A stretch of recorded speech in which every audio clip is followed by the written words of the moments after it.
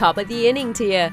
Welcome to the Irish Baseball Podcast, brought to you by the Irish American Baseball Society. If you love baseball and if you love Ireland, stay tuned for a discussion of all things Irish baseball. Hello, and thank you for joining us for episode 4 of the Irish Baseball Podcast. I'm your host, Rick Becker. We have a great episode of the show for you today. Our very own Jim Ward will be discussing an audio clip from the television voice of the Boston Red Sox, Dave O'Brien. Later, Kevin McAlpin of the Atlanta Braves radio network will be going back to the 19th century for some Irish baseball history. First, we'll start the show with part of my conversation with Washington Nationals scout and former head baseball coach for the University of Cincinnati Bearcats, Brian Cleary. Thank you for joining us today, Brian. I'm happy to be here. Thank you for having me. So let's first talk about your previous job as the head baseball coach at Cincinnati. Yeah, I was there for quite a while. I was the head baseball coach at the University of Cincinnati for 17 years, and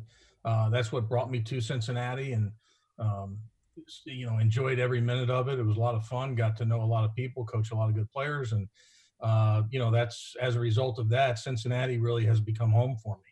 Because we were talking actually off the air about how you're originally from the Florida area. Did you go directly from Florida to Cincinnati? I grew up in Florida. My parents, my father's from Brooklyn, New York. My mother's from Springfield, Mass. I was born in New York, and he worked for IBM, as did my mom.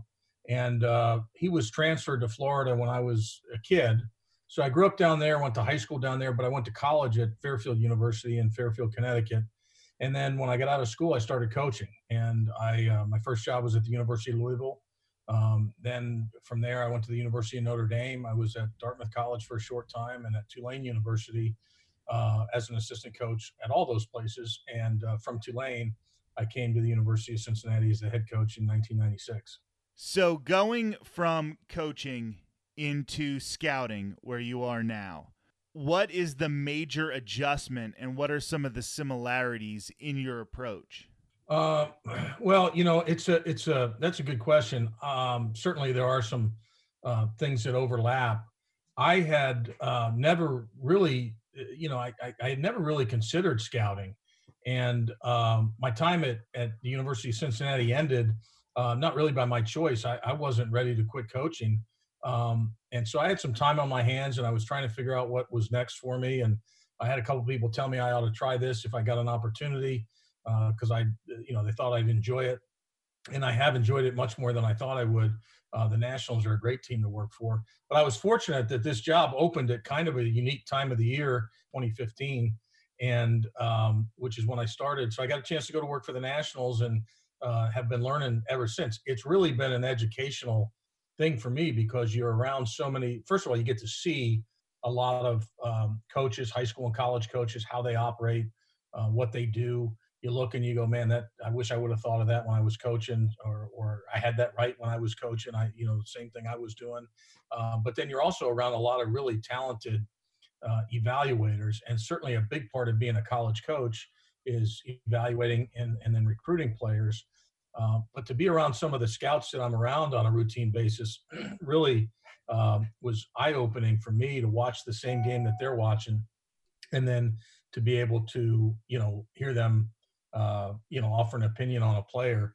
Some of these guys have been doing this for so long, and they see stuff that, I never had thought to look at before. So it's been really educational.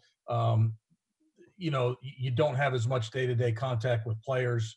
You're not on the field. You're not in the middle of the competition. And so I miss a lot of that, but there are a lot of things that a lot of skills that translate to both jobs. And scouts come from so many different areas. Sometimes they're players right out of a career. Sometimes, like in your case, it's a former college coach coming to that situation.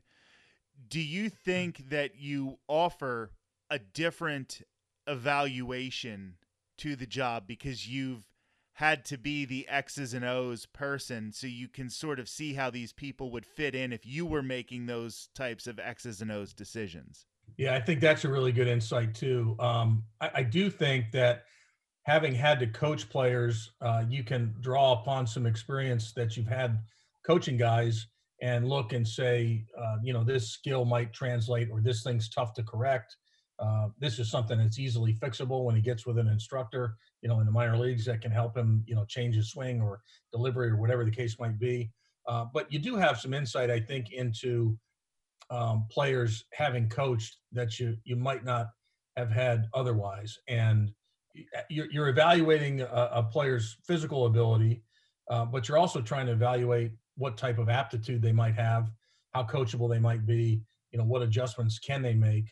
So I do think that you get some insight into that as you reflect back on players you coach. You go, this guy kind of reminds me of so-and-so when I coached him, or this, so-and-so wasn't a very good player. He couldn't do this very well when he was young, and certainly he made it to the big leagues. So there is some times where I do reflect back on players that I've previously coached.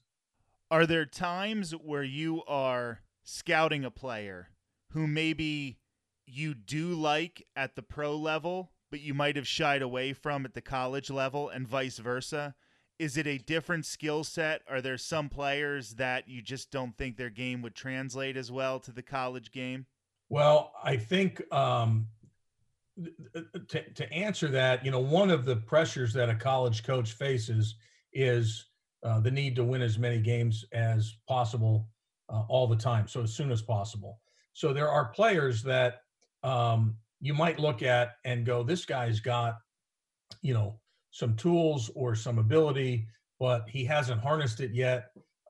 And so he's going to take a little longer to develop than what a college coach might have time for in some cases. The other thing that the college coach is fighting, we're all fighting, but the college coach specifically is fighting, is time. There's just never enough time. You can never spend enough time on the field and with the players. They've got, there are rules that govern how much you can spend. They've got classes and academic commitments and other things that they've got to do. Whereas I think in pro baseball, you've got more time on your side, and you've got a longer period where a player can fail in the minor leagues. And if you don't win that night, it's not the end of the world, as long as the players are developing and learning and making progress toward helping the big league team win. Whereas the college coach is looking for, help right now. And so I do think there are some players where you might take a longer view. This guy's going to be a better player after, X number of at-bats or games under his belt. And, there are more opportunities for that oftentimes in minor league baseball than there are, maybe in a college program where, playing time's limited and that type of thing. When you've made the decision when you're recruiting a player as a college coach, when you've offered the scholarship or you've offered the spot on the team and they accept, that's just the beginning of your job as the head coach. When you're a scout, that's almost the end of your job as a scout. So how much do you go back and look at the players that you did scout in the past to try to follow how they're developing? And do you use that as a tool to evaluate yourself and the process that you use, how these players that you have scouted have moved through the system? I do.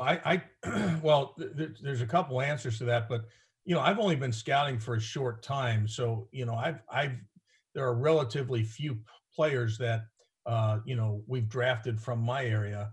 And anytime you draft a player, there's a lot of guys above me that make those decisions and that weigh in on it. I'm just a small, kind of initial evaluator of the player. We've got cross-checkers and scouting director and whatnot who ultimately make that decision. And in our case, our guys have been doing that for a long time. We've got some really good evaluators. But I've kept track of everybody since I've started scouting. I've kept track of every single player from my area that has been drafted, and players that I thought maybe should have been drafted that weren't. And I try and look, and it takes a little time to figure out, were you right or you're wrong. It might take a guy a while to get to the big leagues, but I've tried to follow that and say, man, I had that one right. I had that one wrong. That's what I thought was going to happen with that guy. But you're right in saying that really, the draft is kind of the end of the job for the scout.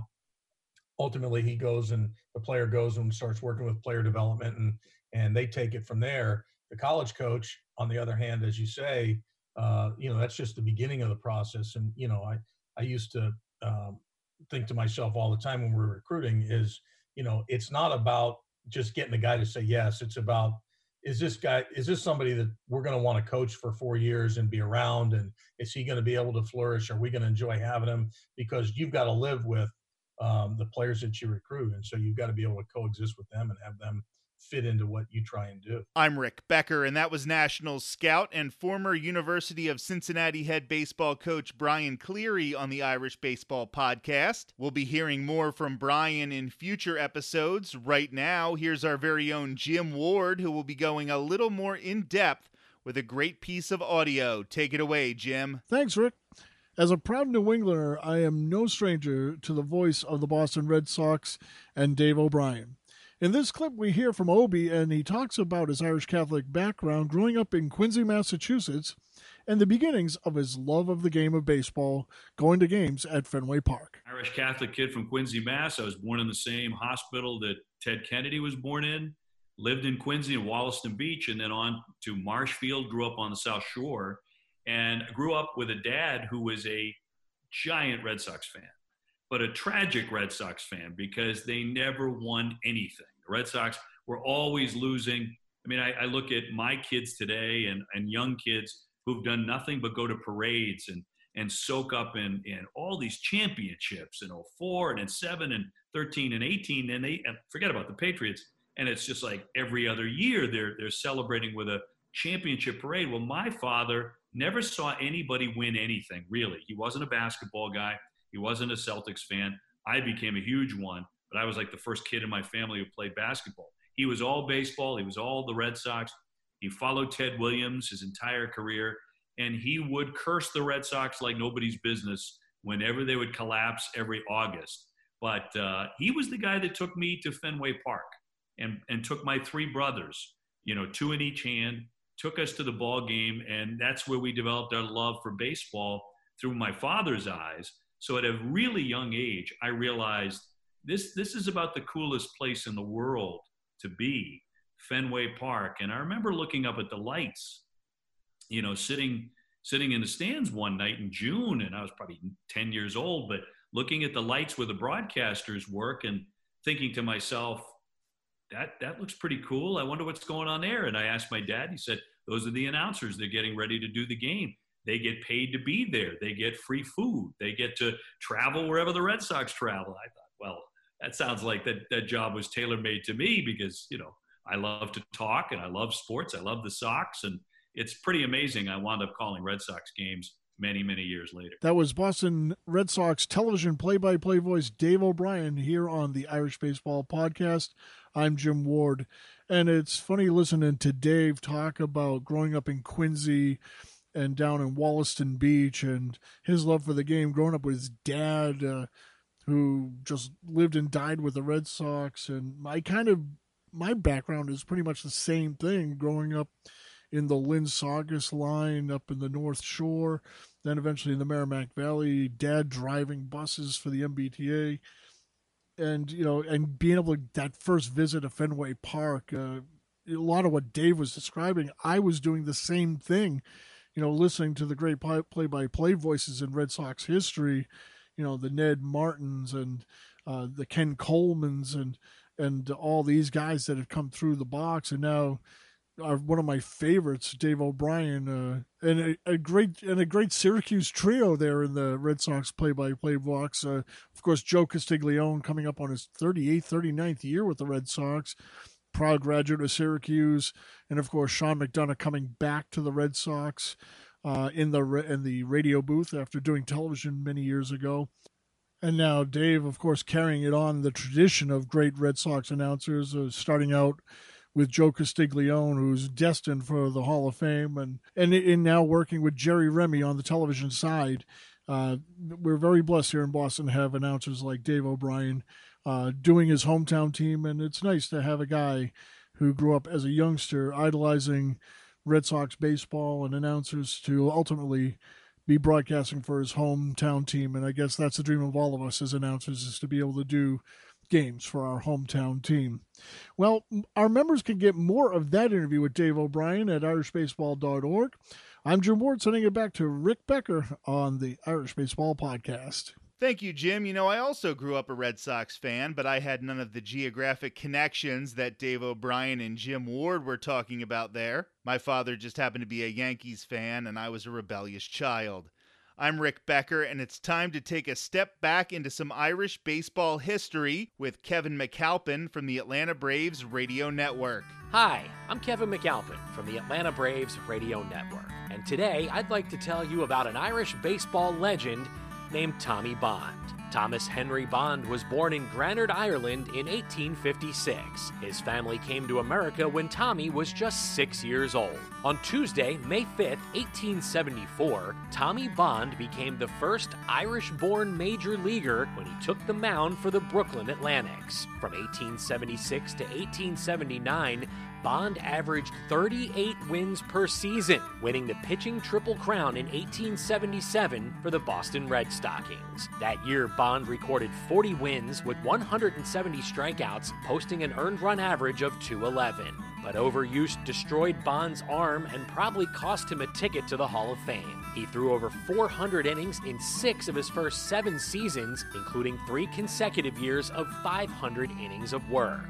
Tommy Bond would retire in 1882 with 234 wins, 386 complete games, 42 shutouts, and a lifetime ERA of .231. Bond currently ranks second all-time in career strikeout-to-walks ratio behind veteran left-hander Chris Sale. For more information on Tommy Bond and other Irish baseball legends, visit irishbaseball.org. That was Kevin McAlpin of the Atlanta Braves Radio Network for Jim Ward, who brought us an interview clip with the television voice of the Boston Red Sox, Dave O'Brien. And for our guest, Brian Cleary, scout for the Washington Nationals, I'm Rick Becker. This has been another episode of the Irish Baseball Podcast. Thanks for listening to the Irish Baseball Podcast. The Irish Baseball Podcast is a production of the Irish American Baseball Society. Visit us online at irishbaseball.org and connect with us on social media. And remember, there's no place like home.